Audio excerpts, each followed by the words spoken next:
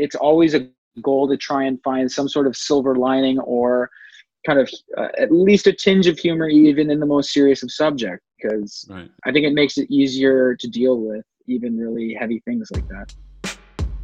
You're listening to Having a Chat on CJRU in Toronto, the show where we take interesting people with interesting tastes in music and talk to them about the music that they love. Alright, so about a year ago, I had the pleasure of getting to interview and go see a live performance of Dundas, Ontario's very own The Dirty Nil. Since watching that performance, The Dirty Nil have become one of my favorite bands. They've got 2 great new singles out that can be streamed anywhere, and we're very excited to have Luke Bentham from The Dirty Nil with us to chat about some music. This is Having a Chat.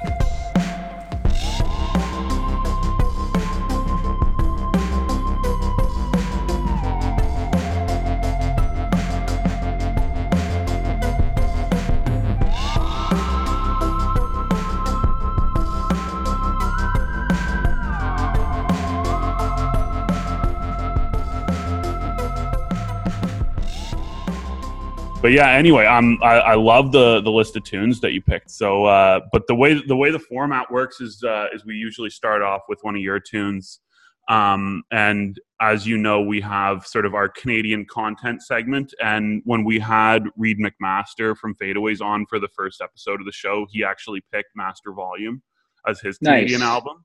Love it. And we got kicked taste. off. Yeah, for real, for real. And we kicked it off with That's What Heaven Feels Like. So I thought that we could kick off this episode with that tune and then get to the new song at the end.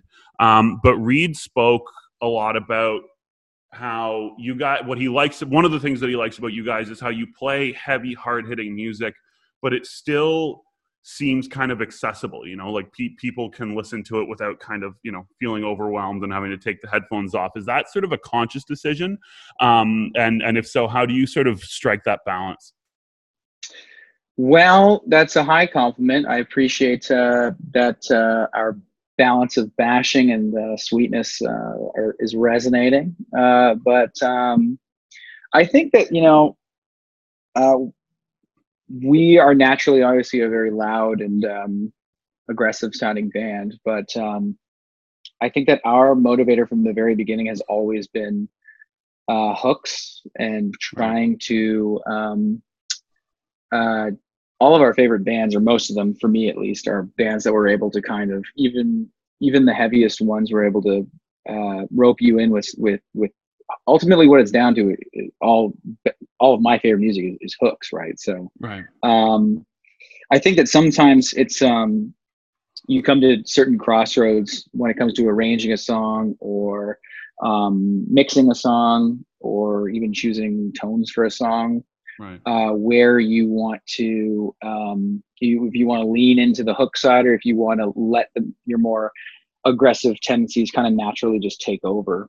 Because I think, you know, within all of us, and specifically within me, I can only speak for myself, like I contain those 2 dichotomous poles of, like, one side I really like raw power by the Stooges and, like, you know, white noise aggression, but then I also love you know, Kanye West, just hooks, you know, hooks are, so it's kind of you do certainly come to certain crossroads. But I think that when we're kind of getting an album together of songs that we allocate, so they kind of naturally allocate themselves towards, like, well, this one's clearly a front runner for you know, single or that kind of thing, and then this one is just, like, you know, barreling down the highway at 1,000 miles an hour, so let's just let it do its thing and not try and steer it into that other category. But you certainly come to certain crossroads where you have to make decisions about where you want to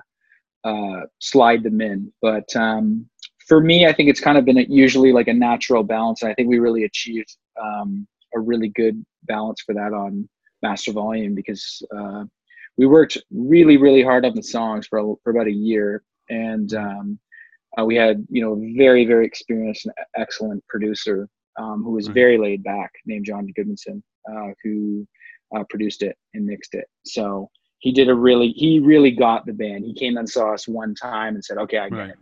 Yeah. And he was able to kind of marry those 2 worlds that we had not yet been able to bridge, which was like, what we do, which is just naturally aggressive and loud and gnarly, and bring us a little bit closer to being able to shake hands with, US radio. So, Right.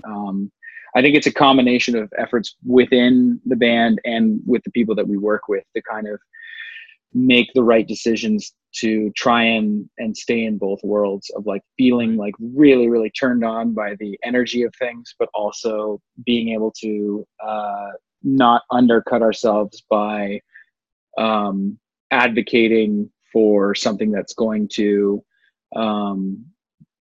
basically, not allow us to reach a larger audience. So, I'm kind of rambling now about it, but I think it ultimately, I think it just comes down to just the kind of band that we are, which is a band that celebrates, Minor Threat and celebrates Beyonce in the same conversation. So. Right. So you said that this producer saw you guys live and then kind of got it. And I got to come see you guys live at I think it was at the Phoenix. One of the last shows that I saw before everything kind of went down. I guess that would have been in the sort of late fall of 2019. Yeah. And incredible gig. What do you guys look to do in a live show? I mean, but again, sort of on the topic of that balance, right? Because I think that, again, if it's too heavy, if it's too aggressive, you can kind of push people the wrong way. But at the same time, people want to go and people want to kind of, let loose a little bit. So how do you sort of strike that same balance in your live shows? I think it's a fairly natural thing that kind of comes to us through just like playing the songs a lot and like kind of making concessions about what's going to work a little bit better for live and work a little bit that we didn't necessarily do the same way maybe in the studio. But I think we also pride ourselves on not making gigantic recordings that are not indicative of how we actually sound. Like we try and kind of have some kind of bear a strong resemblance to our live show in our recorded music, because we put in a lot of work into arranging the songs and making them so we really like how they sound in a tiny, crappy little jam space concrete room, and making sure that if it rips down there from front to back, then we don't need to depend on production to make this song. If it's a good song and we have our parts all carved out and it works. Yeah. So when it comes to live, I think it's just like most of that work of kind of writing that line has already been done in the jam space of kind of orchestrating and arranging the tunes the way that we do. But I think, we're also really big fans of like, Nirvana and the Who and louder bands that were able to, bands that have kind of carved out that path between those two kind of dichotomous ideas successfully before. And, we look up to those bands and grew up watching videos of them. So I think they kind of made the blueprint for us. Yeah, cool. So if we can bring it back to the tune now, That's What Heaven Feels Like, opening track on master volume. And it just, that first opening note, man, it hits you like a ton of bricks in the best way possible. But I was hoping just before we listen to it, you might be able to just tell us a little bit about what the tune's about.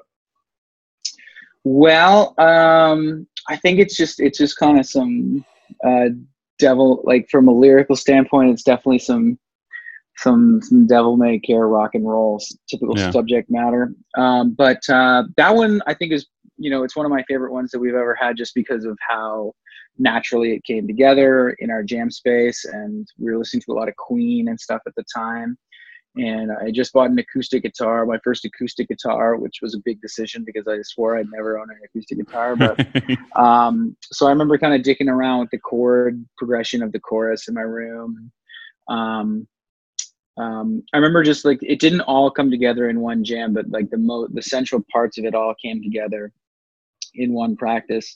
Not all of the finer details and stuff that got carved out from road testing it and all that stuff when we were touring with Against Me. But when it was one of those moments where I knew when I had that riff and we had the groove that we had something special. And when it came time to like make a guitar solo for it, I spent a lot of time working on it to try and make it as exciting as possible, but that song, I think, really showcases as a band our kind of sensibilities and the care with which that we kind of arrange things, and Right. and also our reverence for just classic rock feel good songs. Yeah, for sure. We're definitely ripping off Queen and Right. even like Joe Walsh and all those kinds of things. But I, as I said, I'll never forget the feeling of complete joy the first time we were starting to even just hammer on it the first time. Yeah. Yeah, absolutely. Alrighty. Well, That's What Heaven Feels Like by the Dirty Nell on CJRU.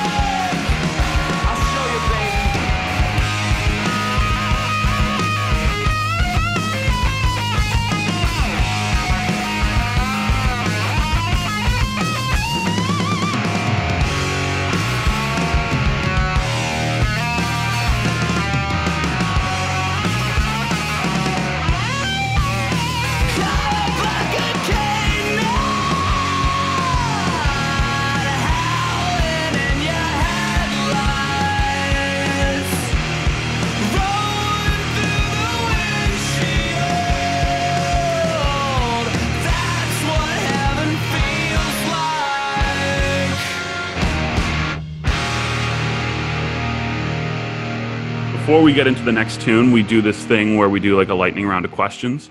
And it's the same questions every single episode. Every guest has answered them. So if it's cool with you, we'll run through those just so folks can get to know you a little bit better. So the first one is, where'd you grow up? Dundas, Ontario, Canada, God's land. Beautiful, beautiful. We had a political strategist on the show talking about music that he likes, and he was from Dundas, but he hadn't heard of you guys. So I hope since talking about you guys, he's checked you out. So what the hell does he know? Yeah. Exactly. First album you ever bought? First album I ever bought, I think it was Does This Get Affected by Sum 41. Okay, sweet. First concert? First concert was Good Charlotte in Hamilton. Nice. On the Young and the Hopeless tour, 2003. Sweet. Yeah, I love talking to people whose first concert was, that era pop punk. Like my first concert was Fall Out Boy at the Masonic Temple, Nice. which was really cool at the time. Guilty pleasure artist or favorite guilty pleasure artist? I don't really have any guilty pleasure artists because I don't feel really guilty about anything that I like. But I mean, things that other people would like consider to be, in bad taste. I'm definitely a big fan of Audio Slave, their first album. Yeah, I think people have kind of universally written that album off because Chris Cornell was wearing Von Dutch T-shirts and shit at that time. Right. But, we were listening to that the first album like a few days ago, and I'm just like still pretty blown away by how like how mythically awesome the performances, especially vocally, are on that album. Yeah, for sure. All right, next one is Beatles or Stones? Stones. Yeah, cool. And then last one, Liam or Noel, as in Gallagher. Yeah, sweet. Yeah, you're the front man. You gotta side with the front man. Gotta rep the Parka Monkey. Yeah, for real, man, for real. All right, so the first tune of yours, or the first tune that you picked that we're gonna play is "Many Roads to Follow" by the Nerves. What do you like about these guys? I like the pop sensibility. The vocal harmonies are wicked. I like bands that broke up after making one album for some reason. I think they didn't get a chance to get shitty. Yeah. And even though the older I've gotten, the less I've subscribed and distanced myself from rock and roll mythology of those kinds of self-destructive stories. There's a part of me that always clings to those things, like Sex Pistols, and I really like. What I really like about the Nerves is that they're an atypical sounding band, where the guitar is really busy, but it's not overbearing in any way. Like it's really great guitar playing, and to me they sound like a cool version of the Police, because I hate the Police. Okay. But this song is actually like, I don't think there's actually a proper recording of it. I think it's just a demo that they made before they broke up, and it's just two of them singing and playing an acoustic guitar, and it's really compressed sounding because it sounds like they recorded it with a potato or something. But the vocal harmonies are excellent, and I like the vague kind of lyrics. It reminds me of an early Who single, or maybe an early Beatles single or something. It's got some teeth to it. Yeah, cool. So, I mean, what are some other examples of, I mean, you mentioned the Sex Pistols, but what are some other examples of bands that you think kind of just the one album nails it perfectly and then they stopped? And then maybe on the flip side of that, what do you think are some examples of bands that maybe, like, had they just stuck to the one or the two albums and not kind of continued on, it would have been, better without being too controversial, of course. Yeah, no, I understand. You never want to poo-poo people's stuff too much. I mean, like, definitely in the latter category. Hold on, Luke, sorry, 1 second. Hello? Hi, no, can you shut the door, please? Sorry, it's my grandma. Oh, no, it's fine. Hey, grandma. Sorry, continue. So I would say, I mean, like, I love Appetite for Destruction by Guns N' Roses, but then I literally don't care about anything else they did after that. They probably should have broken up. If they broke up after Appetite, they would have been the biggest band in the world. Like, they would have been the most legendary band ever. Yeah. Let's see. I'm trying to think of like one album bands. There's like, I don't know, who comes to mind for you? Give me a couple to work with. Can you think of any? Well, I mean, I think that there's a lot of people who not necessarily one album bands, but I think that like the Beatles are a perfect example of a band that was around for just the right amount of time. You know what I mean? Like they kind of for sure. They didn't have to say they're welcome. Yeah, exactly. They had like the 10 years and they made the biggest mark they possibly could. And I wouldn't have wanted to, like, assuming John and George had lived to now, I wouldn't have wanted to see sort of what the Beatles were doing in the 80s. Yeah, like a Beatles reunion tour at Coachella or something. Like, that would have sucked. Like, and there's something to be said for sort of bands that make their mark and then leave. And as a devout Oasis fan, I kind of even feel the same way about them. Like, I'm not sure that, like 10 years from now, I'm going to want to see a 60-year-old Liam and Noel Gallagher just belting out tunes, for some overpriced gig. It's just not. Yeah. But then, the Stone Roses to me jump out as like the biggest example, though. Like, I mean, they did 2 albums, but they really, I think with those 2 and especially with the first one, made just an incredible mark on music. Yeah, I'm a big, it's tough to say because, as I said, like the older I get, the less I kind of subscribe to like the more I empathize with the continued struggle, because it's like, you just want to keep going. I don't know. It's fun. Of course, but I think, it's funny reading biographies and people kind of realizing and acknowledging in hindsight, like we probably should have stopped at that part because Right. everything subsequently wasn't very good, or yada, Right. yada, yada. But, every band only gets so many like good songs or good Yeah. albums, right? Like you Yeah. only get so many before even like, and it's all down to personal opinion, but like a band like Guided by Voices that I love, like Yeah.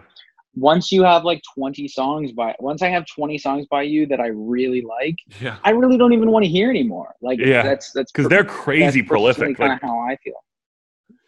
Yeah, like spin they'll. your head prolific. Yeah. Like they'll just put out heaps of music. Like, like, didn't they do like 5 albums in a year or something? I remember Reed McMaster telling me something because he's like a massive fan of them. But Yeah, he was. their book is really good. Yeah. It's called 21 Years of Hunting Accidents in the Forests of Rock and Roll. It's a great, All great right. bio. Sweet. I'll But, check that out. the Sex Pistols one's a really interesting one because I think it was a really smart kind of and necessary decision for them, because what is little understood about the Sex Pistols is that their principal songwriter was ejected from the band before they even recorded the bulk of the album, Right. Glenn Matlock. So they didn't even have Right. the capacity to write any more songs. Yeah. And their best recordings that they ever made have Glenn Matlock playing the bass on them, like Anarchy in the UK and God Save the Queen have Glenn Matlock's playing the bass. Wow. And the rest of the songs on the album, which were made after those two songs, were, if I'm correct in my information, like they don't sound nearly as good as those first two songs. Yeah, for real. Alrighty. Well, with that, this is The Nerves with Many Roads to Follow on CJRU.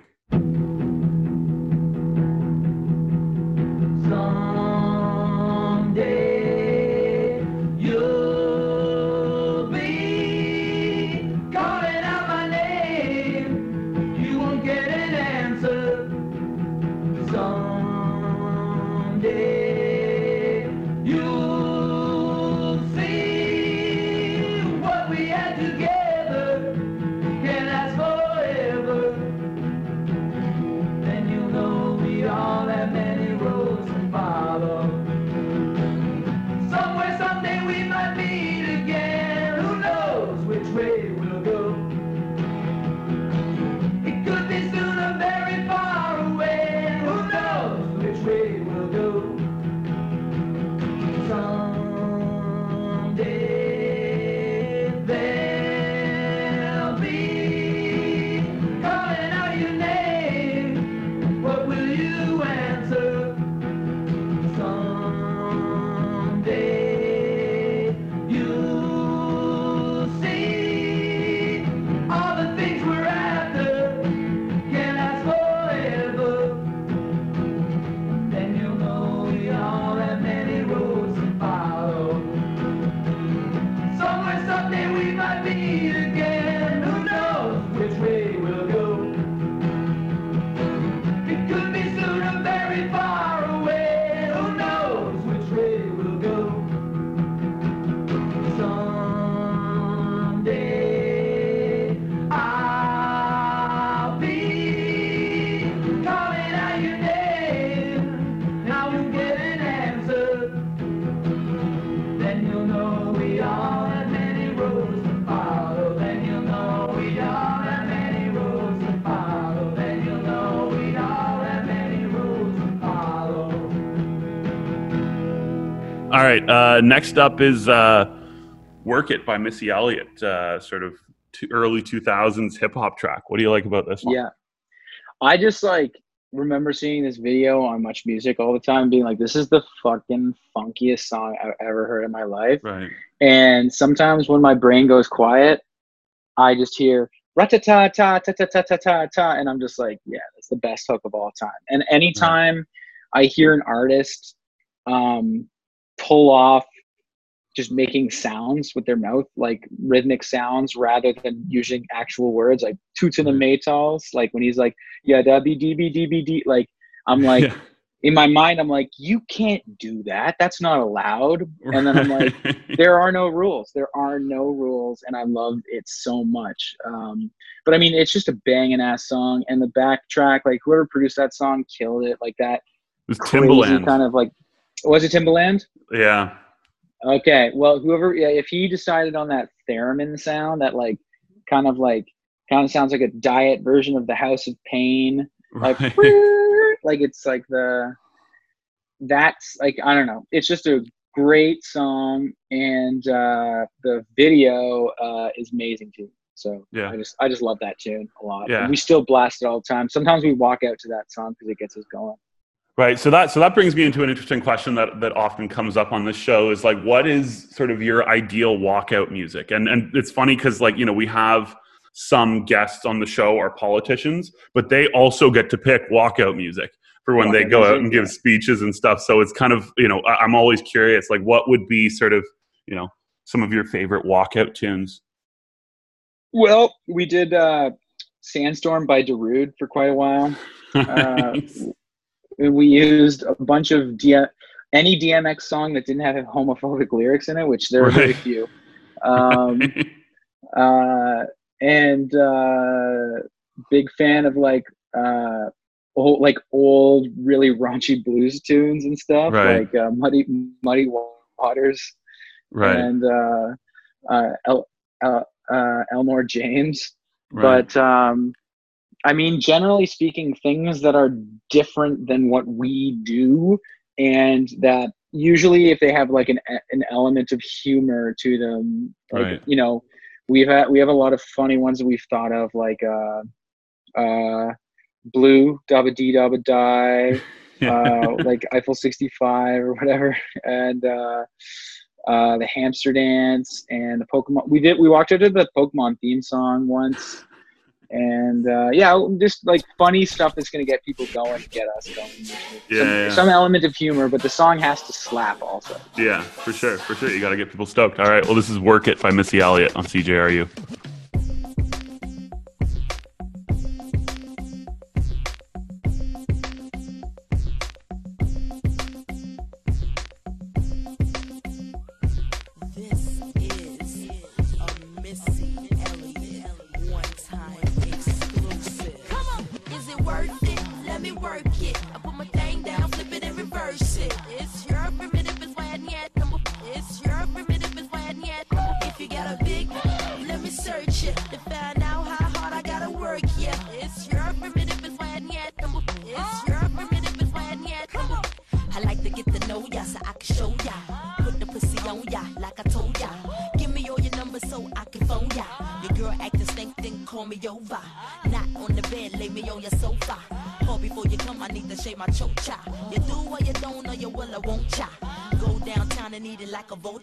See my hips and my tips so chai.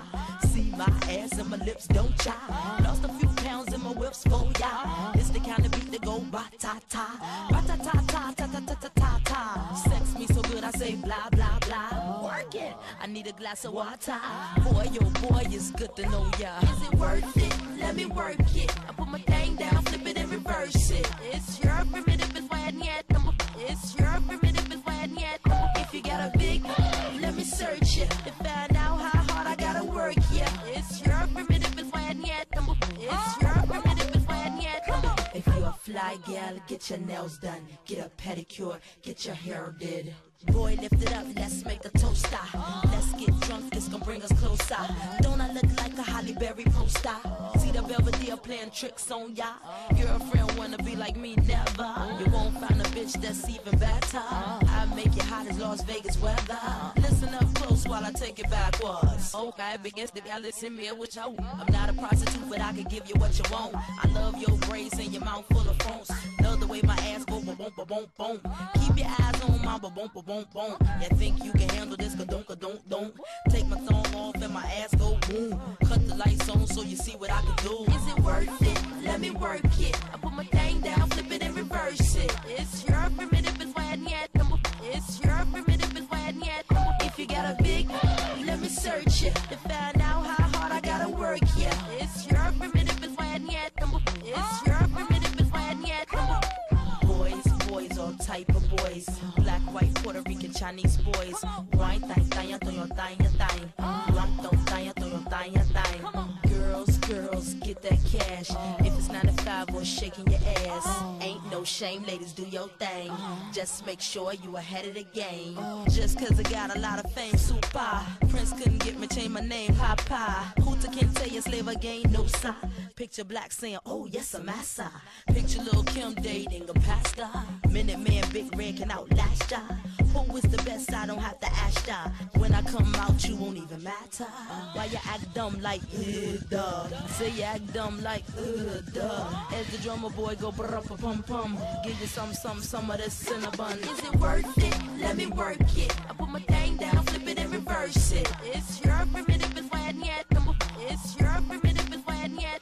If you got a big, let me search it. To find out how hard I gotta work, yeah. It's your primitive, it's why yet. It's your primitive, it's why yet. Come on, simple fellas. I like the way you work that. To the ladies, whoa, you sure know how to work that. Go.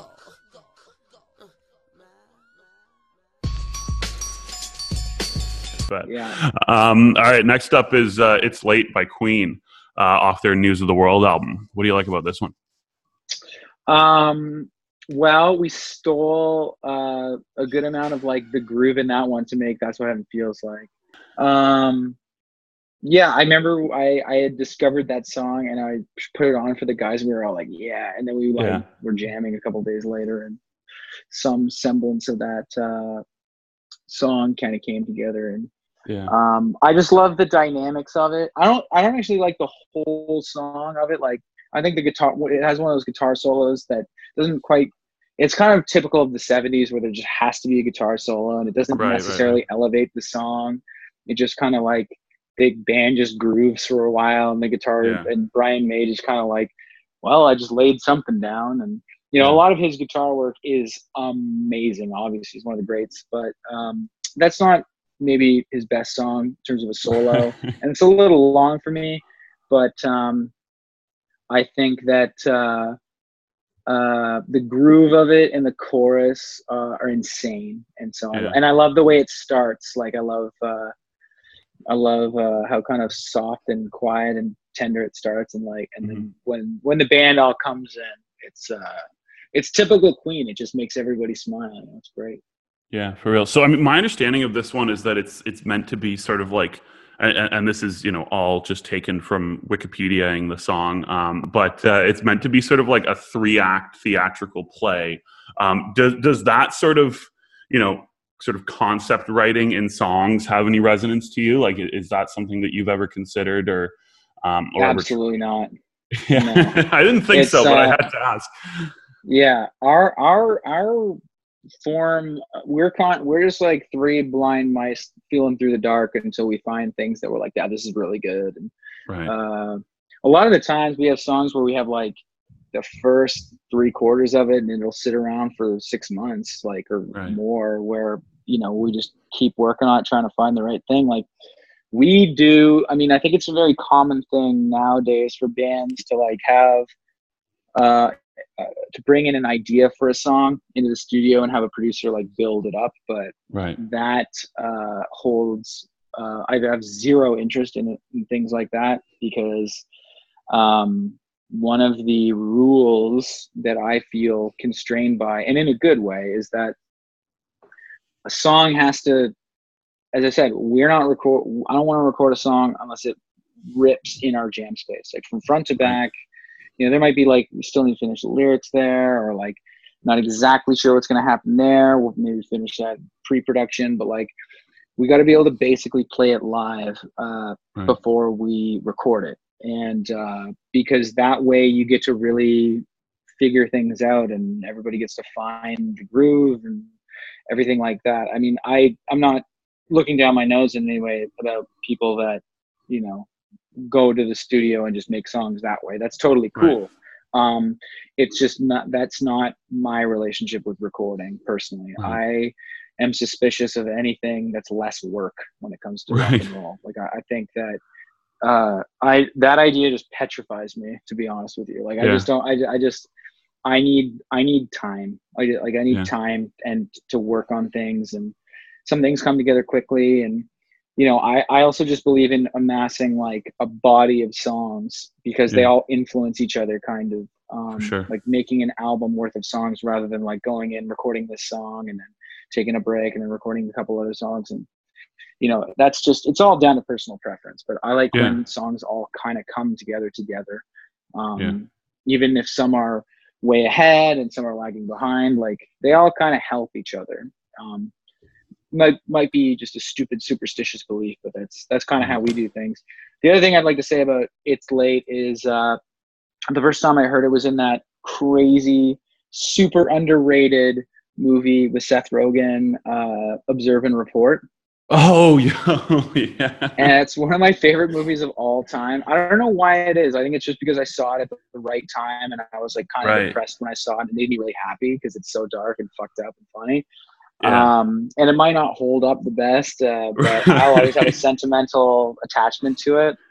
And I remember hearing It's Late in that movie at the very end. When he's riding away in his mall cop car and has his middle finger up, flipping everybody off. And it's such a glorious marriage of music and film. But the soundtrack of that movie is so good. It's one of the best soundtracks I've ever heard.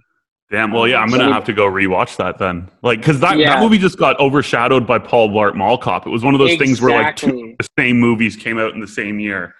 Yeah, and the Paul Blart one's like the family PG rated one where there's like this kind of bumbling guy who's like falling over and stuff. And Observe and Report is like a super dark like black comedy with like lots of violence and a really good soundtrack. And a lot of super crude parts, but it got sucked up into the greater morass of the Paul Blart, Kevin James universe. For real. All right. Well, I hope those listening will check out Observe and Report. But until then, this is Queen with It's Late on CJRU. You say you love me, and I hardly know your name. And if I say I love you in the candlelight, there's no one but myself to blame. But there's something inside that's turning my mind away. Oh, I could love you if I could let you stay. It's late, but I'm bleeding deep inside. It's late, is it just my sickly pride? Too late, even now the feeling seems to steal away. So late, though I'm crying, I can help but hear you say, it's late, it's late, it's late, but not too late.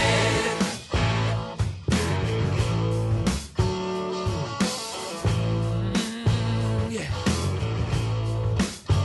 The way you love me is the sweetest love around. But after all this time, the more I'm trying, the more I seem to let you down. Yeah. Now you tell me you're leaving, and I just can't believe it's true. Oh, you know that I can love you, though I know I can't be true. Oh, you made me love you. Don't tell me that with you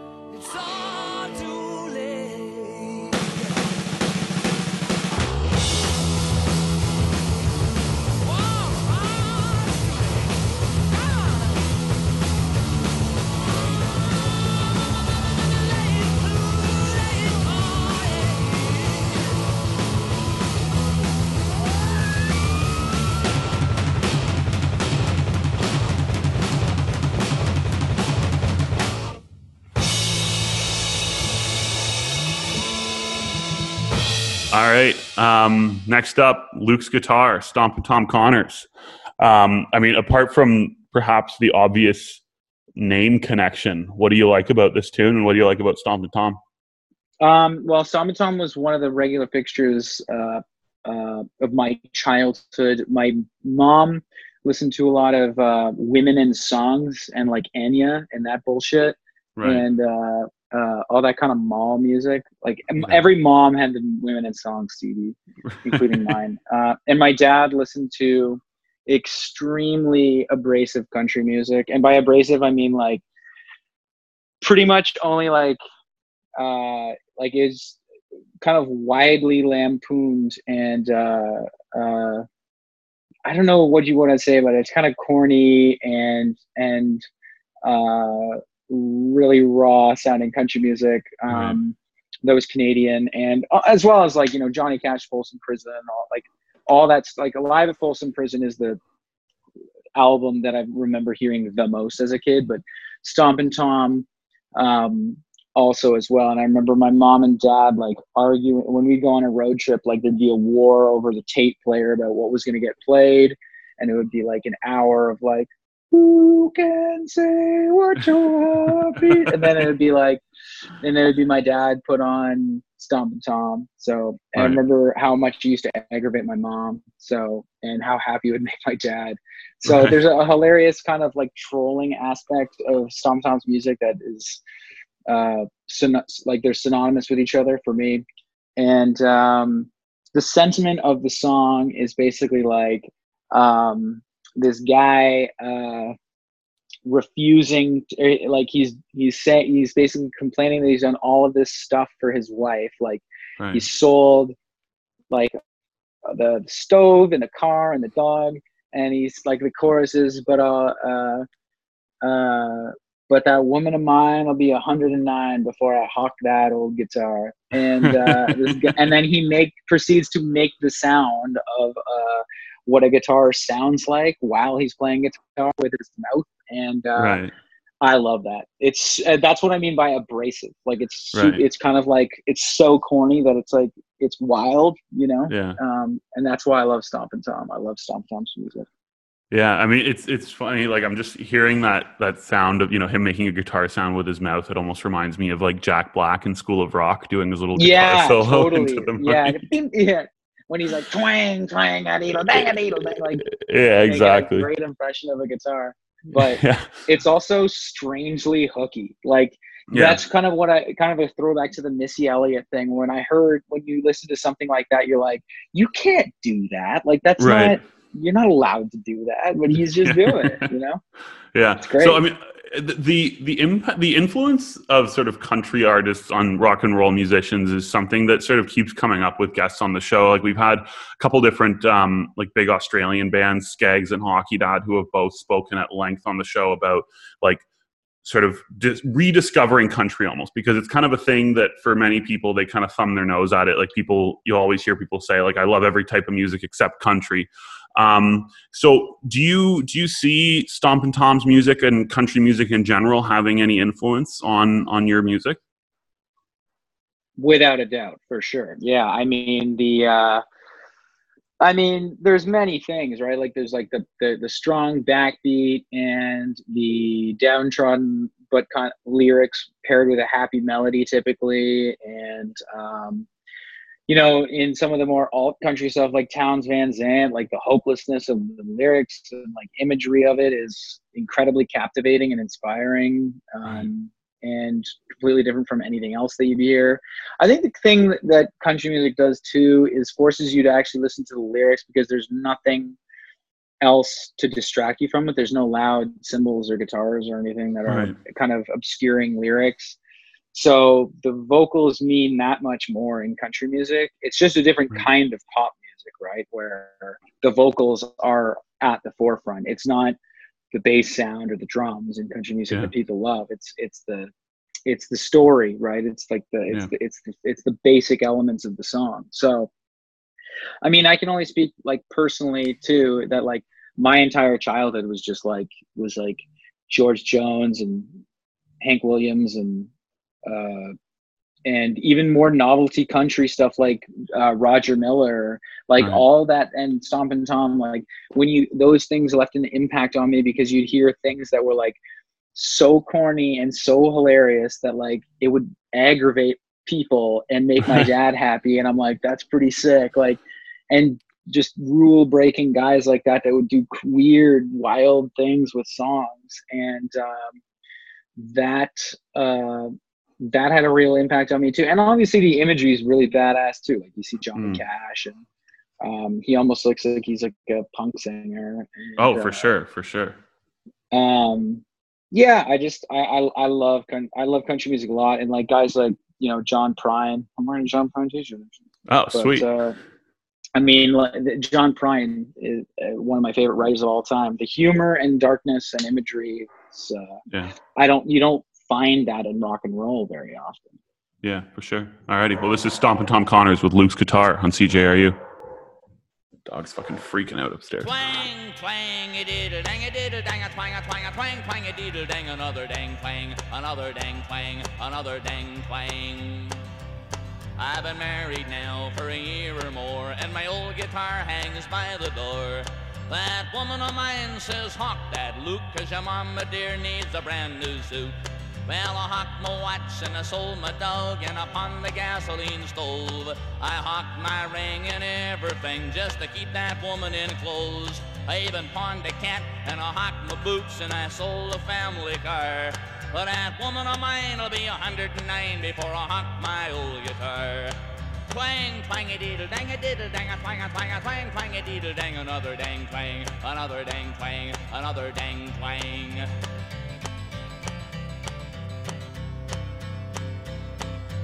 She went out one day last week, I guess, and she won't come back until I say yes. In answer to her, "Hawk that, Luke, my old guitar for a swimming suit." That'll be the day when I pawn my heart like I pawned the gasoline stove. I hawked my ring and everything just to keep that woman in clothes. I even pawned a cat and I hawked my boots, and I sold a family car. But that woman of mine will be old and blind before I hawk my old guitar. Twang, twang, a deedle, twang, twang, a deedle, dang, another dang twang, another dang twang, another dang twang.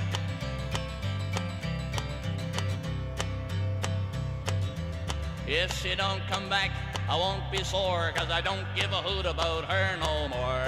A man gets tired of hawk that, Luke, that woman of mine's too bad to shoot. Well, I hawked my watch and I sold my dog, and upon the gasoline stove I hawked my ring and everything just to keep that woman in clothes. I even pawned a cat and I hawked my boots, and I sold a family car.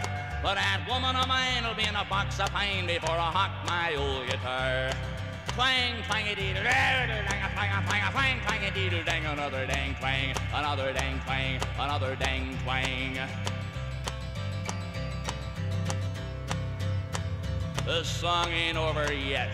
Still another dang twang, and another dang twang, and another dang twang, and another dang twang, and another dang twang, and another dang. All right, next up, we've got your Canadian album choice for us, and this is, you know, I mentioned at the beginning, you were the first music interview I've ever done, and this was a band that you talked about, if I'm not mistaken, when we spoke last time. Guelph's very own, the Constantines, with their album Shine a Light. What do you like about the Constantines? Well, I mean, I like everything about the Constantines. The Constantines were probably the first Canadian band that I got to see that really made a significant impact on me, and that I fell in love with every inch of my being. Right.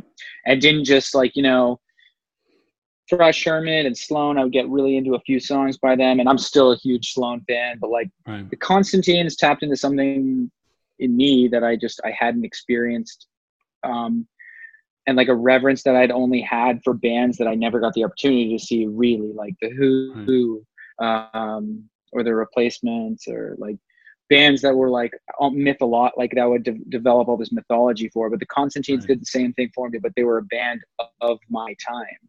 Yeah. And that was the first time that ever happened to me. And I saw them on a whim. I hadn't heard any of their music before. I'd seen the name around before, but back in the fall of 2008, and it was one of those like life-changing concerts where I was just absolutely blown away by how in control of their music they were, and how interesting the arrangements were, and how atypical they sounded as a band. Like the guitar was certainly a big part of the band, but it wasn't like the focal point. Like they worked so well as a unit that I had never seen anything like it, you know, with the and then obviously, you know, every single guy in that band is a murderer on their instrument, but I mean, Bry as a singer and a songwriter, and man, a guitar player is just in a whole other stratospheric level than you know, a lot of people. So I really, really got it. And the album that they were touring at the time was Kensington Heights. So that was the first album by them I really got into, and I worked backwards from there. I think the next one I listened to was their self-titled, and then I listened to Tournament of Hearts, and then I finally listened back to Shine a Light. And Shine a Light, I mean, all of them, I couldn't rank them for you because I love all of them equally, to be honest with you. I can tell you that, like, on different days, I love different ones the most. It's like the Replacements for me. Like, I'm such a big fan that I don't have one be all end all album by them. So when you asked me that question, I was just like, you know what, today Shine a Light's the one for me. It certainly has some enduring characteristics that kind of always keep it near the top of the heap for me. I really like how raw the album is. I always thought it was an interesting move by them to do kind of such a raw sounding album for their second album, because it almost sounds a little bit less produced than their first album. And usually bands have kind of like a linear progression of So I found that always to be an interesting choice. And I really, really like live videos from that period too, which kind of helped establish that as a mythological album for me and point in their career. But I just think it's just a fantastic rock and roll album and a landmark in Canadian music for sure. Yeah, for sure. So I mean, I love discovering bands live. I mean, like, some of my favorite bands are bands that, like, I either had hardly listened to or hadn't listened to at all before I saw them live. And it sounds like this was sort of, you know, the case for you with these guys. What are some other groups that you sort of discovered for the first time live? Well, I really got into, when I was younger, I really got into the Mars Volta when they opened it down. Yeah, that was a good one. And when I saw, Cold War Kids, when they were kind of like a raw, more scrappier, quirky band, I had never heard them, and I saw them live. And Mets, I discovered Mets live. I hadn't heard them before. Yeah. There's a very long list of people that I had that it left an impression on me that I never, that you kind of, when you listen to the music on record, a lot of it is just kind of reviving that initial euphoria that you experienced seeing for the first time. For sure. It's like, what they talk about with, like, certain drugs, like you do it once and then you spend the entire rest of your drug taking experience chasing that initial high. So with the dragon. Yeah, exactly. With that, this is Shine a Light by the Constantines on CJRU.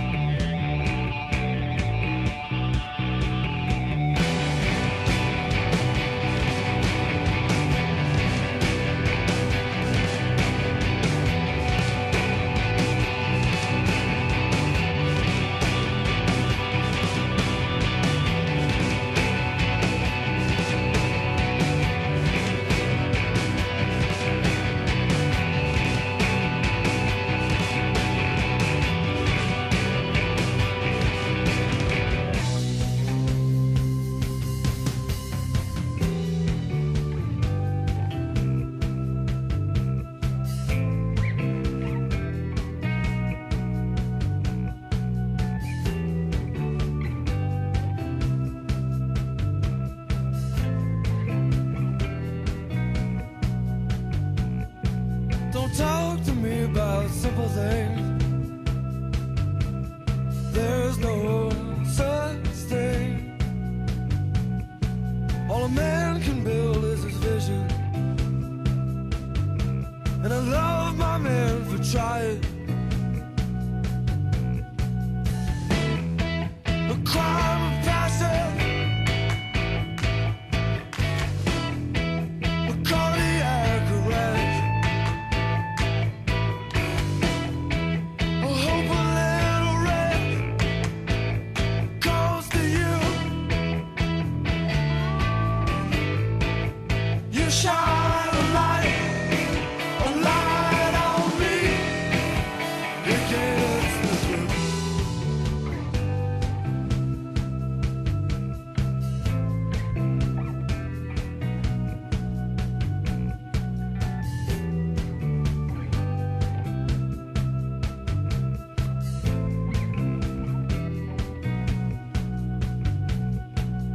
Sister, don't reduce yourself. You gotta find something to love. Pigeon girls got no religion. You are a diamond in the rough. Half done, half done. Here comes a gentleman. He'll put you to the test. I hope a little rest comes to you, comes to you. 'Cause you shine a light on me, light on me. It gets me through. You shine a light on me, a light on me. It gets me through.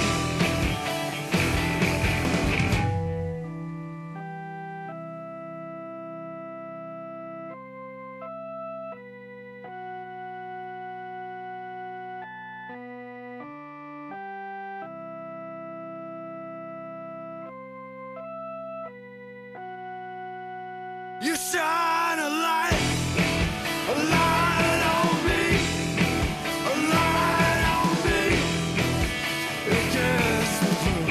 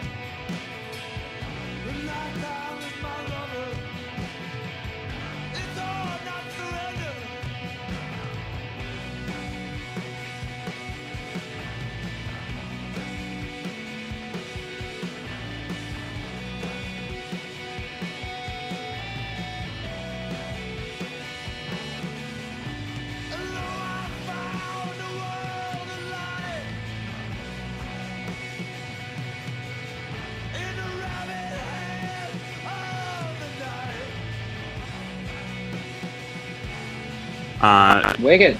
We're just going to. You guys have put out this new single, "Done with Drugs." What can you tell us about this tune? It was we were kind of trying to make a funny version of like we as a band get obsessed with certain songs and just like Right. wear them out, and like usually the more corny the song is, the more we get obsessed with it. And we were obsessed, as we still are, with Mr. Brightside by the Killers. And we were like, I kind of came up with the riff, and then we kind of started joking that it's like, this is kind of like our Mr. Brightside.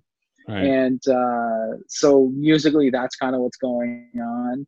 But lyrically, it was definitely like just a funny, like really on the nose sentiment that I basically accrued by observing a lot of our peers and people our age that, like, you know, we're all turning 30 this year. So we're at the point Right. now where a lot of people are basically putting a cap on the habits of their 20s, the less Right, savory yeah, things fair that they've enough. been doing, and attempting to kind of like correct course for Yeah. their 30s and beyond. And you know, I think a lot of when it comes to lyric writing for me is just kind of like I try and establish a little bit of a story in my mind Yeah. about people, and just picking up.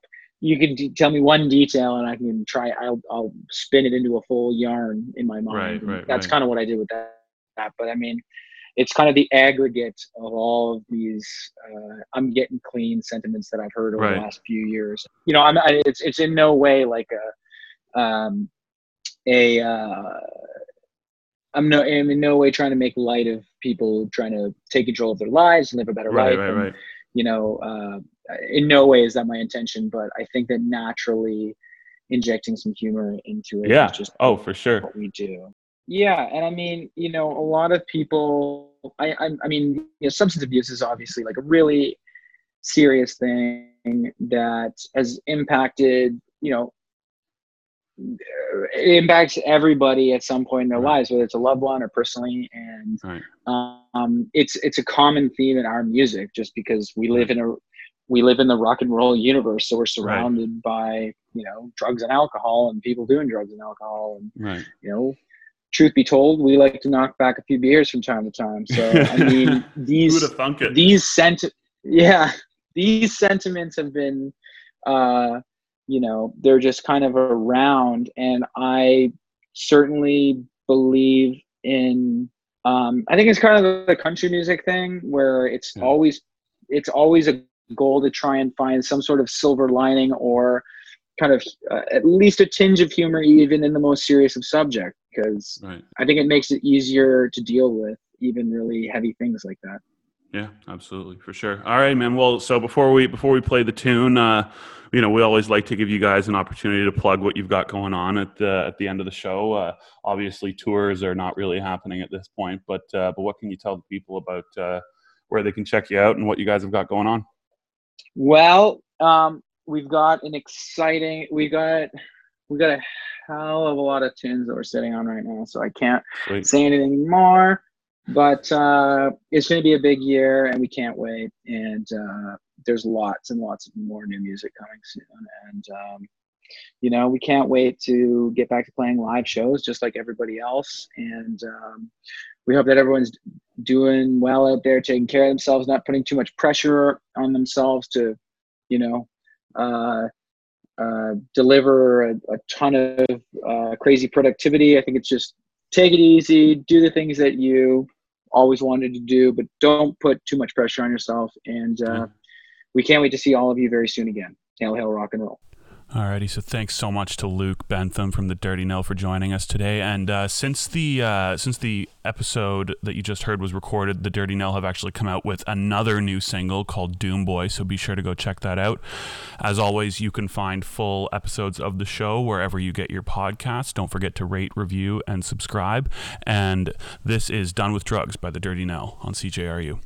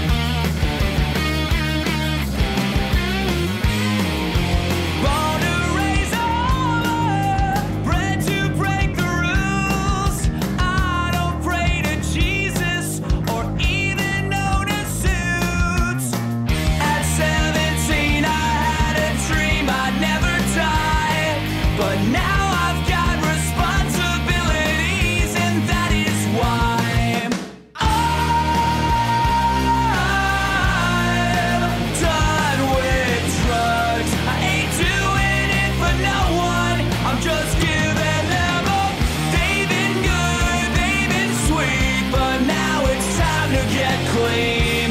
I'm done with drugs. I hope they're done with me.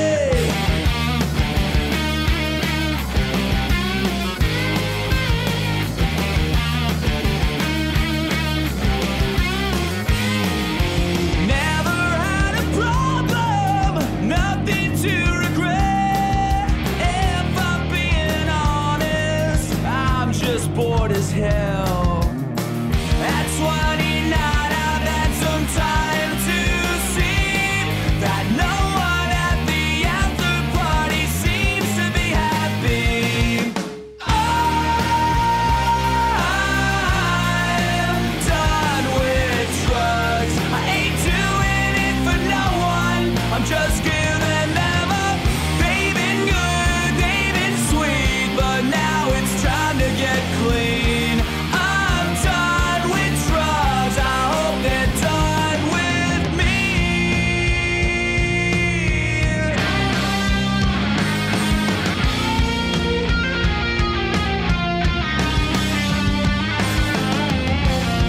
Maybe I'll try origami or jujitsu and walk around IKEA with you, 'cause I'm done with drugs.